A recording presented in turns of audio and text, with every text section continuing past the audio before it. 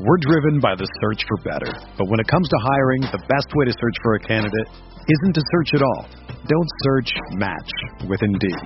Indeed is your matching and hiring platform with over 350 million global monthly visitors, according to Indeed data, and a matching engine that helps you find quality candidates fast. Ditch the busy work. Use Indeed for scheduling, screening, and messaging so you can connect with candidates faster. Leveraging over 140 million qualifications and preferences every day, Indeed's matching engine is constantly learning from your preferences, so the more you use Indeed, the better it gets. Join more than 3.5 million businesses worldwide that use Indeed to hire great talent fast. And listeners of this show will get a $75 sponsored job credit to get your jobs more visibility at Indeed.com/BlueWire. Just go to Indeed.com/BlueWire right now and support our show by saying that you heard about Indeed on this podcast. That's Indeed.com/BlueWire. Terms and conditions apply. Need to hire? You need Indeed.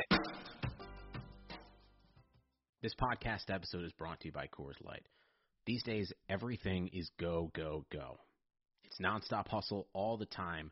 Work, friends, family, expect you to be on 24/7. Well, sometimes you just need to reach for a Coors Light because it's made to chill. Coors Light is cold lagered, cold filtered, and cold packaged. It's as crisp and refreshing as the Colorado Rockies. It is literally made to chill. Coors Light is the one I choose when I need to unwind. So when you want to hit reset, reach for the beer that's made to chill. Get Coors Light in the new look delivered straight to your door with Drizzly or Instacart. Celebrate responsibly. Coors Brewing Company, Golden, Colorado.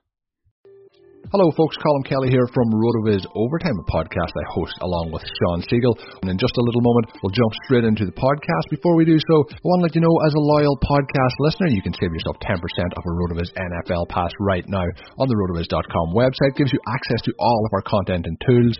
All you have to do is add the code 2020RV Radio at checkout or by going to RotoViz.com/podcast for more information. And of course, while you're listening to the podcast on the network, helps us out a lot if you can rate and review on your favorite podcast app. I really do appreciate that. As I mentioned at the start, RotoViz Overtime with Sean Siegel twice a week. If you haven't already checked it out, be sure to do so after this show. But let's get straight into it. Enjoy the podcast.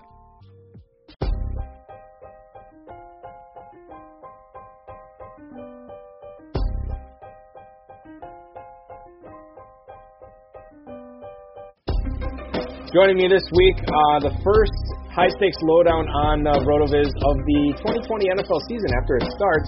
It's the third-place team owner in the 2020 Football Guys Players Championship, Mr. Chris Birchby. Chris, welcome back to the show, man. Oh, thanks. Yeah, great to have me. It's funny hearing third place so early, in the season, but I'll take that victory lap because it's, in this season is so different from any other as far as the amount of information beforehand. So, some have been hits, some have been huge misses. It's just fun to feel like you're in contention on something. Yeah, I always say that too to anybody who's at the top of the leaderboard early in the season. At least you're there. It's easier to protect that than it is to get up there. So congratulations to you. You did a lot of drafts this summer. The main event, the FPC. I'm just kind of curious, drafting all over the board, did you end up having a favorite spot or a favorite draft slot this season where you felt really dialed in at that spot when you're drafting from there? I never really settled on one spot this year. I think there's so many different benefits for all. And historically, I've always liked the middle rounds. And Fantasy Mojo had something out last year. I remember on Twitter, he was looking at, I think, winners, and maybe it was historical year-over-year winners. I think there was a higher preponderance of teams coming from the middle spots, and I would argue that is kind of like the one spot that an experienced drafter, and by that I mean somebody who's paying attention to everything from ADP to Daily News, and can try to just find the edges in that. You have more stuff that falls in the middle than on the edges. On the edges, you always have to reach a little bit more. And so if you're on a softer draft, which always happens as you get closer to the season, middle's a kind of a prime spot, just because you have the opportunity to access more value. That said, this year, I loved, I always felt really comfortable with two RB start teams, although of course, some teams that started with you get two wide receivers like Parker and I think like Julio, or there was a couple that you were stacking there that obviously make really great starts after week one. But first, starting in the beginning or the end of the draft actually felt pretty good too. But I guess, I love the middle as well. So it really all depends. You just have to be super flexible. It's like that old Bruce Lee kind of saying, and I'll totally bastardize it, but I think it's, it's about water. It takes the shape of any vessel, so it's you're pouring it, it's a cup, you're a cup, a teapot, a crack. It just, being able to, find value. And I will say, there are times when you jump on value, at least like what I like to do is stacking. And that's the only time when you start like seeing the texture of the board develop and realize, opportunities based on ADP where you can kind of see things in a couple rounds. Other than that, it's taking whatever the rounds give you. Yeah, and too, when you're drafting in the middle, you got value coming to you both ways, which you don't have on the end. You sort of have to get your target there, whether it's a reach or not, and then maybe scoop up value with one of the other picks, but you don't really have the luxury of it coming to you either way, which you do in the middle, and taking advantage of that. Let's get into specifically this draft, this third place team that is sitting near the top of the leaderboard of the FPC. At the 310, you had Jonathan Taylor at your disposal. Le'Veon Bell was there, James Conner, all popular picks at the end of the third round. Why did you choose David Johnson there? And I'll preface this by saying David Johnson impressed a lot of people who did not expect to be impressed by David Johnson in that opening game against Kansas City. Why was David Johnson the choice there? What did you see in him? I'll tell you, there's a couple things. One relates to the player, and two, actually the format of the draft. I guess. And so like the one, it really, like as far as you look at when you're drafting, at least I do, talent and opportunity and coach's intention. And in this case, Bill O'Brien is so committed to David Johnson. After letting, beloved Hopkins go, he will be a Hall of Famer. Obviously, he's so good. And what he got in return was so ridiculous that, from a professional keep your job level, he's incentivized to have Hopkins way outperform expectations. Same thing with Cooks, and have good seasons. So, you just know the opportunity is going to be there. And Johnson obviously has been great in the past. People talk about him being stiff last year. I'm not a huge tape guy, so I can't speak to that as much. But, I will say, just like why I believed in Gurley a lot more than a lot of other drafters, and it's just opportunity there, with target share and what they gave up for him, and the fact that there's very little behind him, although Hill is the guy. But so that's kind of why I was more high on David Johnson and had higher than kind of average share of him across my teams. I would also, it's that Thursday night game is a free piece in a large tournament format for the year.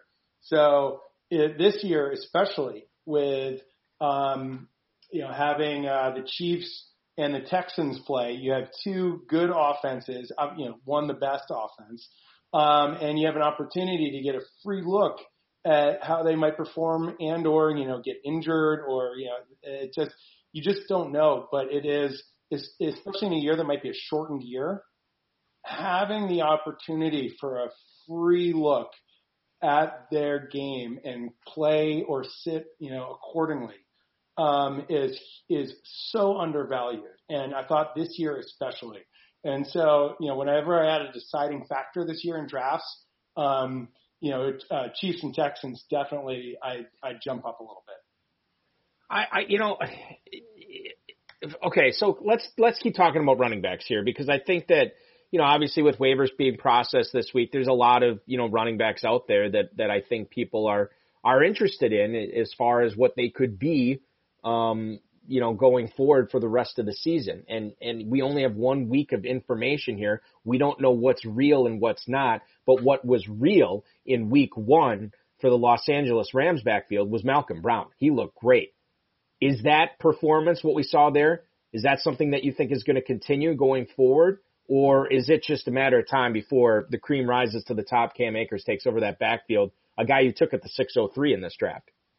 Yeah, I would always say it's a matter of time until the cream rises for the top, especially a rookie, that has high, draft value in a backfield that seemed wide open. I mean, I loved, I loved Henderson's college metrics and was very high on him as well.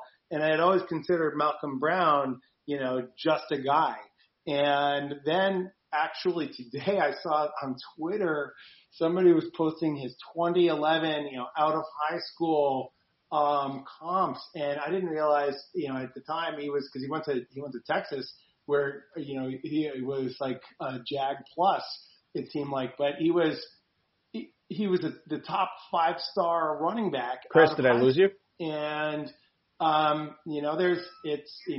he like that's the Devontae Parker, maybe Corey Davis this year, kind of, late bloomer getting it together. I mean, there was word, I remember, I definitely was betting on Akers and even Henderson to a degree before the draft. I mean, before the season started. It's a surprise, but, I learned that today on Twitter. I had no idea he was such a stud in high school. He was a 5-star running back, the top in his class in 2011, went to Texas, where he was, I thought more of just a guy, but, he's got it in him. And obviously Sean McVay keeps on talking about a committee. And after that performance, I don't see why he wouldn't continue it, just because it gives their team, more stability and continuity, and they can keep on working in Akers and Henderson. And I just think it's a situation to avoid for all of them at this point. Nobody's going to be consistent until maybe later in the season. But even then, again, you have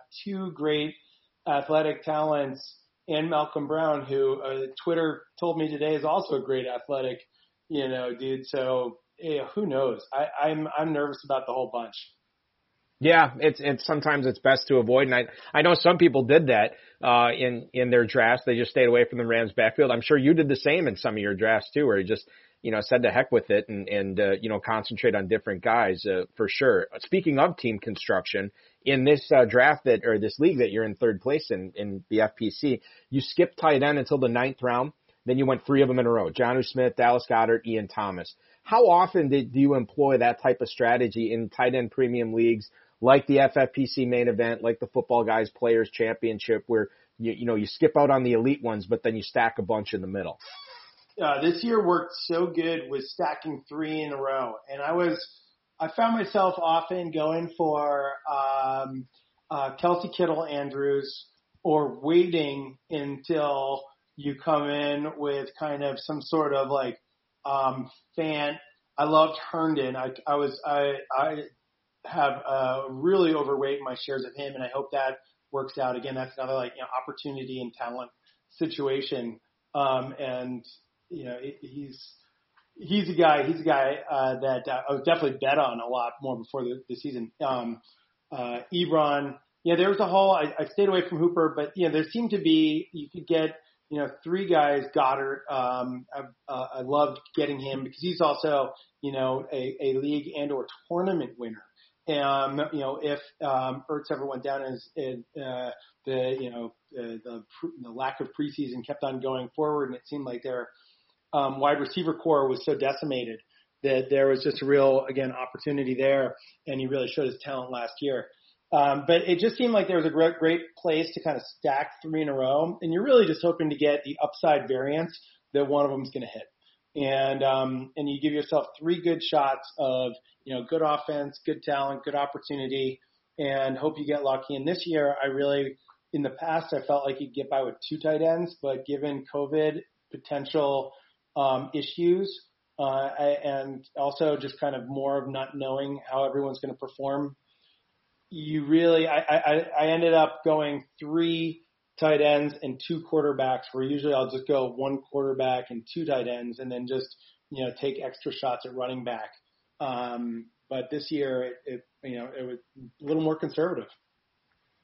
Yeah, and I get it. And I think we all kind of adjusted our drafting strategies a little bit in this, sort of, novel year, for lack of a better term. It's just been crazy, and I think it's going to be fun going forward. I think it's also going to be challenging to try to win fantasy football leagues this year, which always makes it, in my opinion, more fun. One of the challenges that presented owners was trying to, you always want to get a piece of the elite passing attacks, but you also want to get the right pieces. And I feel like in a lot of drafts, Chris, and this has been my experience, that Mecole Hardman went several, not just a couple, but several rounds ahead of Sammy Watkins. And then we see on Thursday night, Hardman gets whatever it was, one catch. You saw Demarcus Robinson, quite frankly, involved more in that offense than Hardman was. But Sammy Watkins, 2 years in a row, a big season opener for Kansas City. Do you think Mecole Hardman got overdrafted? After, again, only 1 week of information, but it was pretty significant. And was Watkins was he slipping too far in drafts, in your opinion, as far as what you saw with the FFPC? For me, it seemed like Hardman, I've faded him all summer, and then I started convincing myself of his upside the last week. And it was, he's a handcuff for Tyreek Hill. You could talk yourself into. He has such speed and separation, and, you can see him being, maybe there's like a 1A, 1B that develops. But the thing is, Watkins, he's 26, 27. He's such a talent, and, he's been injured. He has a lot of things against him. But, if he's healthy, they gave him a big contract. So the coach and the organization invested in him.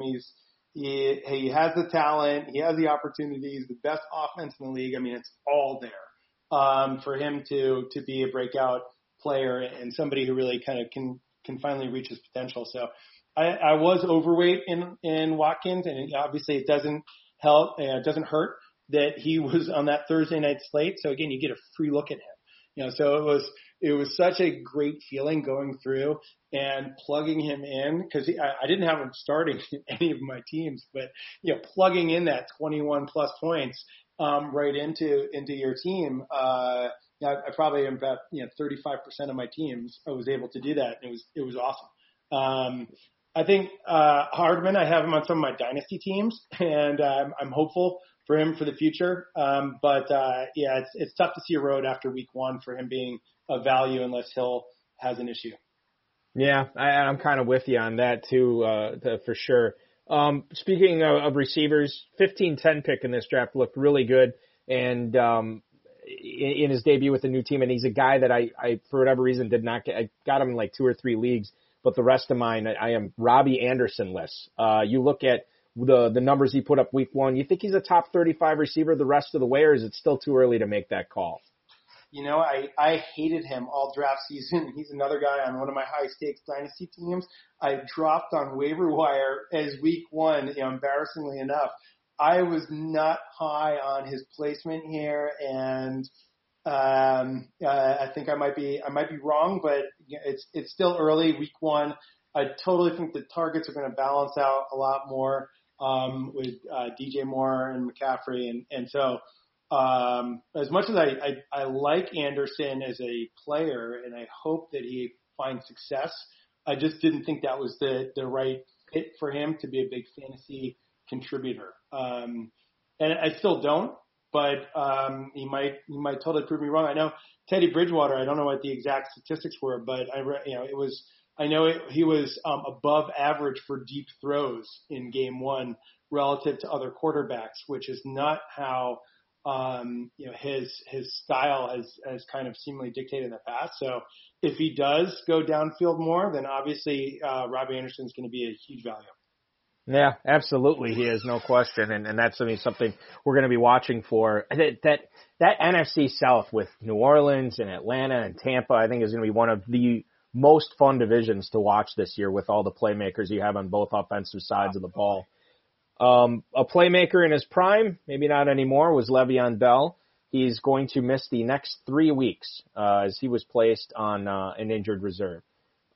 Frank Gore has been announced by Adam Gase as the starter. You think he's a flex play this week in FFPC leagues, given that they still have Kalen right there? They got Kalen Ballage there. They have Josh Adams there as well as a potential pass catcher. Frank Gore is a flex this week, yay or nay? What do you say, Chris? Oh, you're answering that, and how you finish the question there. There's so many other players. I know the Gays came out and said Gore was the starter, but even if he truly was the starter, if I knew going into the game that he was going to absolutely be the starter, I can't imagine a scenario playing him in any of the teams right now at this point in the season. I mean, you hope your team has better options than Frank Gore. No. But all power to Frank Gore for being 37 years old and starting for the New York Jets. That's awesome. Yeah, that part really is truly awesome. I'm not, maybe he was drafted at age 13, and this is how he was able to just create this hugely successful long career. You talk about Hall of Famers, and Frank Gore doesn't even think of that because he probably doesn't want to retire for another decade or so. So kudos to him. We'll be excited to see if he can keep it up with an extended role in New York. Speaking of LeBron, his son is one of his sons is in college. That's right, running back. I mean, and maybe that's what it is. Maybe he's just hanging on to potentially play on the same team or at least at the same time as his son. Now his son, I don't think he wasn't like a blue chip guy, if I remember correctly. So I don't know what his NFL future is like, but maybe Gore wants to find out. And we'll see what happens going forward. Injuries, it wasn't just Le'Veon Bell this week. It happened in New Orleans too. Michael Thomas is going to be out at least for the foreseeable future here with New Orleans. Tre'Quan Smith, is he a sneaky start against the Raiders on Monday Night Football this week, or is it just too dicey given what we've seen from him so far in his career? I mean, I've been waiting forever for him to break out again. Talent, opportunity, winning offense. It's. I hope he does. I hope this is an opportunity for him to break out. It's still, and he also provides youth in that offense where it's like, Cook and Sanders, outside of running back. And so I would start him if I had to. And by have to, like, he'd be that like final decision. If I was on a team, I don't think I did put in for waivers for him on a bunch of teams this week. He wasn't my highest priority because I do think that he will be a 2-week plug-in, and at this point in the season, there's not that much of that. But there is the upside if he is a plug-in and he does pop. Well, then he can really start pushing for time opposite from Thomas, and that's where it gets exciting. I just as much as I do want to see that, I don't think that that's going to happen. Yeah, no, and I think we've seen a lot from Tre'Quan Smith so far this season, and or not this season, but throughout his career, and I think we've formed opinions about him. We've also seen a lot of Emmanuel Sanders, and we know what he's capable of, especially given that he's a veteran. Drew Brees is a veteran. These guys are going to be professionals about it. It could be Sanders be the biggest beneficiary of this Thomas absence, or maybe Kamara gets even more involved in the passing game too. New Orleans is going to be fun to watch against Vegas on Monday night this week. James Conner, when he does come back, if it is this week, I don't know what's going to happen, but when he does come back, given what Benny Snell did against the Giants on Monday, Chris, do you think that Connor's going to be close to a 50-50 timeshare in Pittsburgh? Because Snell looked really good. And one of the things, and you play Dynasty, so you know this, one of the things that was a knock on Snell was that, he was a big guy, but didn't necessarily have that one-cut ability, didn't have that speed. I think he showed some pretty good cutting ability, and he showed some pretty good speed. He looked spry. He looked it's fast. I mean, quite frankly, and I don't know if that's an indictment of the Giants' defense or not, or maybe it's a combination. But Snell looked really good, and I wonder what Connor's workload is going to be like when he gets healthy enough to play again. Yeah, because the coaching staff was really firm that Connor was going to be like 3 down back, and that was like then it was right before the season started. Oh no, he's our guy, and first, I mean, you have to root for Connor too, given what he's overcome, and his preseason back tweet photo that was out there that the dude's obviously in great shape. But I do worry that when he comes back, at least he's lost a percentage of his share. How big, to be determined, but you have to assume he's lost a percent. And, even if he loses 10%, does it take him out? I don't think it takes him out. It doesn't take him out of any lineups, frankly. So But he's lost something, and I think that they're going to go to slightly more balanced. I mean, it's just not sustainable for any team to really have such a big bell cow. It was inevitable, and maybe Snell just locked up number 2. And it always helps too when your running back looks as good as he did, like Snell, and you get a win, and I think that plays into coaches' mindsets too when they look at how to distribute touches going forward. By the time everybody's hearing this, Chris, waivers will have processed in the FFPC. I'm just kind of curious if you had a big name target that you tried to place a lot of bids on in your leagues this week, or a favorite target, or maybe a couple of favorite targets of players you're trying to acquire. It really wasn't. Maybe Logan Thomas. I was too late to the game on him, even though I kept on seeing again, opportunity, in that offense, especially, where they've just had nobody. I mean, it was a screaming buy that I did not invest enough in. And so, I had invested a lot in Tyler Eifert. Again, I saw him as a guy who has he's performed. They lacked targets, and maybe he's healthy. And you're just betting on it's not even a big bet. It's like, okay, he's healthy, he can put together a season. He's a big red zone target, and they're lacking targets. But after week 1, I did pivot, and so it'll be interesting to see. I was giving him a lot of kind of Eifert for Logan, but it was just a lot of cleanup. So it's like, what it was I decided I was cutting ties on somebody like Mims. There was, what's his name? Lynn, I'm totally spacing who, from Raiders to the Dolphins, Lynn Bowden. Oh, Lynn Bowden. He's a guy that I love the upside opportunity. I like, the idea of Wildcat and, but who I've he's not easy to get in any league, but, Laviska, Shenault on the Jaguars, he's actually that guy. He's the receiver who can run and who they had even talked about like Wildcat. So, he's somebody who I was trying to, in the very first waivers, he was actually available in a couple teams. And I was willing to go 50% almost of my fab, just, lock him up right now. Who knows what's happening at running back, wide receiver, et cetera, in that offense. He's a huge talent, huge opportunity. They love him. They talked him up as like he would have been a 1 or 2 wide receiver for them last year if he came out. And so you just see the path there very clearly to him being an interesting piece, especially by end of season. So for me it was just a lot of cleanup. I did put in for a bunch of the wide receivers, MVS. Just a couple of the guys that might gauge, that might have some opportunities. But again, it was just trimming the slimmest of fat off, because I did go in really big last week on James Robinson, and I was able to get him in a bunch of leagues, including in like 4 or 5 of bigger dynasty leagues where I desperately needed running back. And so for me, it fab always comes down to balancing home life and fantasy football life. And, some weeks when I have the time to do fab and I've got guys that I want, I'll figure out kind of where the average winning bid will be, and I will go better than that, because I don't want to have to come back and do fab next week. Right. I know exactly what you mean. Yeah, exactly. Hey, just curiously, what were you bidding on James Robinson last week in the leagues that you won him at? I mean, are we talking like $300-400? Was it more? Was it less? Yeah, 400 plus. I was okay. 400 minimum, I think, is where I was coming in for him. Even in the 500s in Dynasty.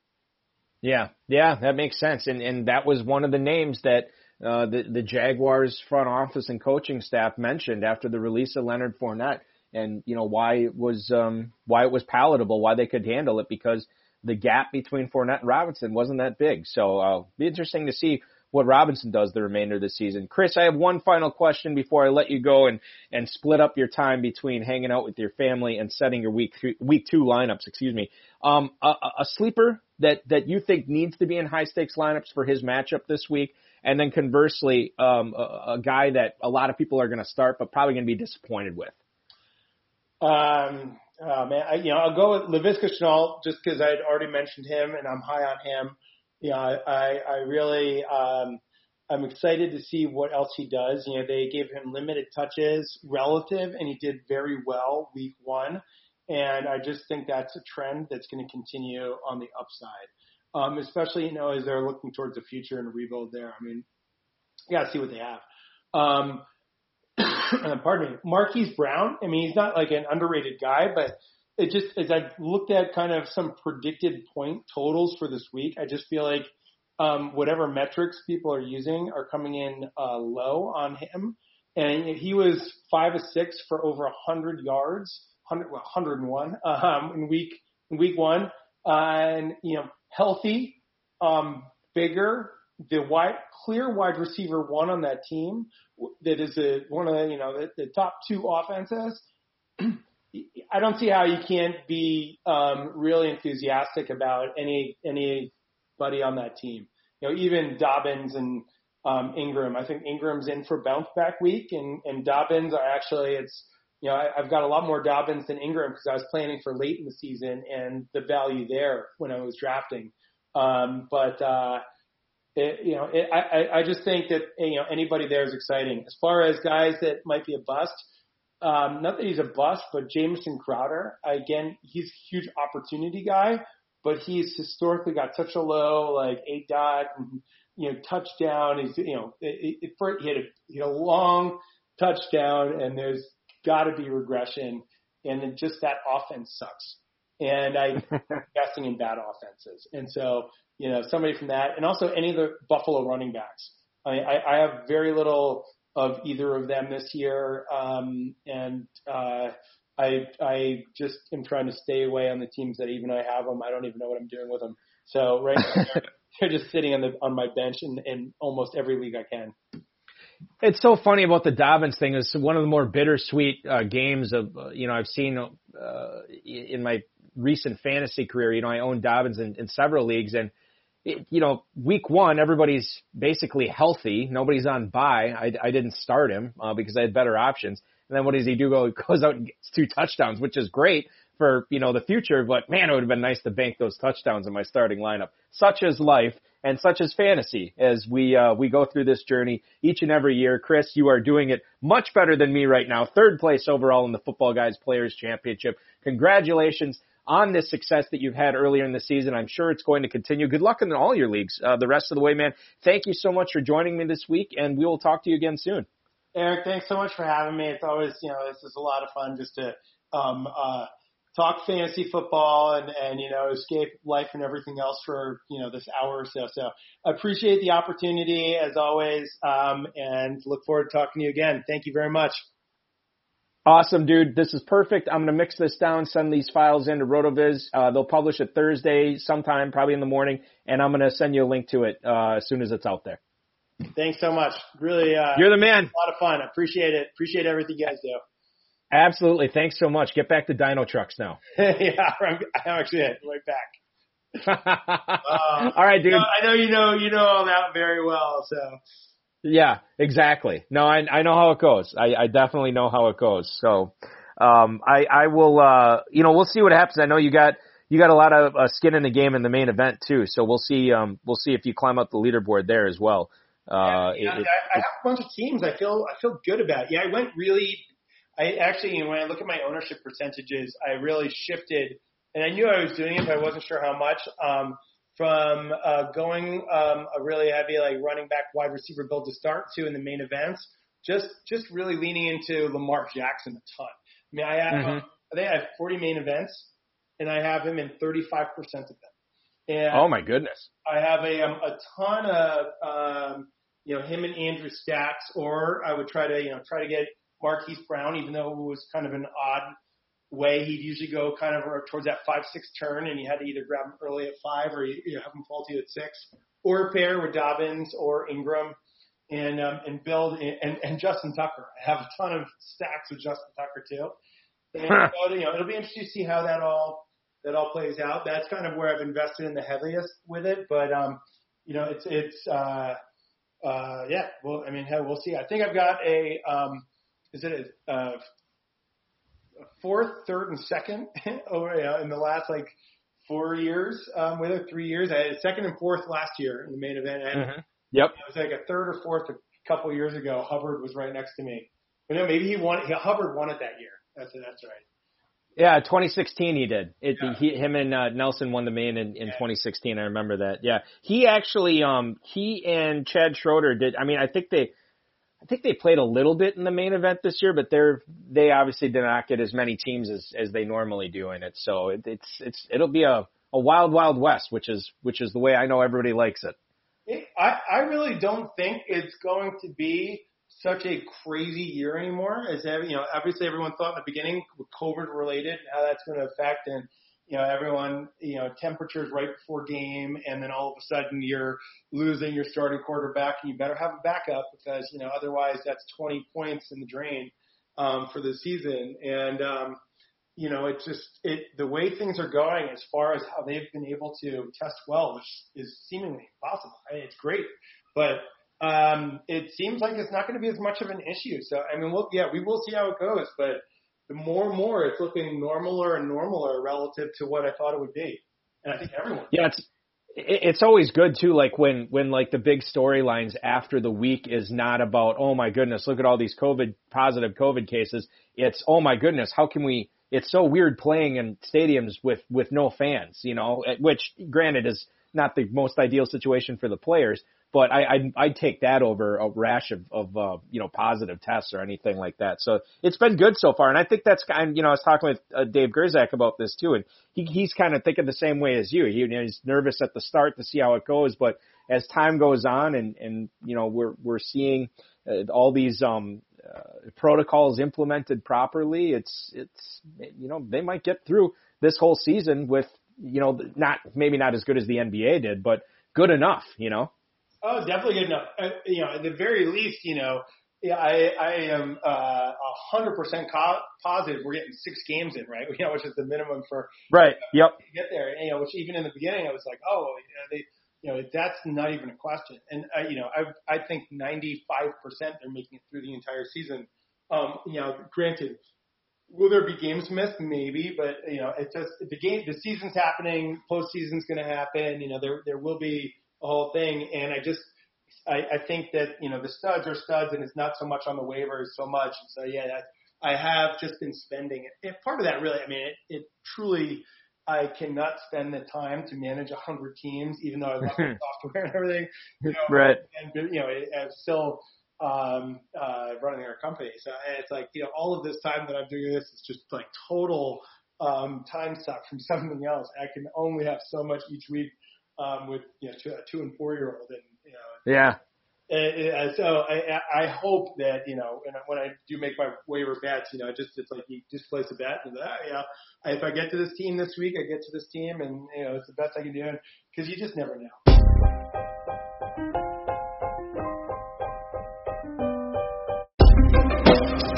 Thank you for listening to the High Stakes Lowdown, a RotoViz podcast brought to you by the Fantasy Football Players Championship. And thanks to Grapes for our theme music. Please review the podcast on iTunes under the RotoViz radio feed. It helps us find new listeners. Contact us via email rotovizradio@gmail.com. We'd love to hear what you think, and follow us on Twitter @RotoVizRadio.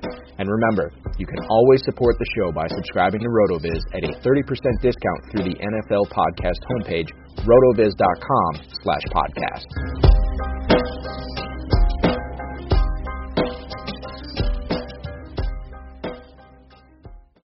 Whether you're a world-class athlete or a podcaster like me, we all understand the importance of mental and physical well-being and proper recovery for top-notch performance. That's why I'm excited that Unified Healing is sponsoring podcasts on the Blue Wire Network. Unified Healing is a new and super innovative global network of wellness centers powered by Energy Enhancement System, or EE System. If you haven't heard of the EE System yet, then you'll want to listen up. This technology promotes wellness, deep relaxation, purification, and rejuvenation. Wherever you are across the globe, access to a center is easy and affordable. Interested in experiencing the EE System technology for yourself? Go to unifiedhealing.com/bluewire to learn more and find a center near you. That's unified, UNIFYD, healing.com/bluewire. No material or testimonials on the Unified Healing website are intended to be viewed as medical advice or a substitute for professional medical advice, diagnosis, or treatment.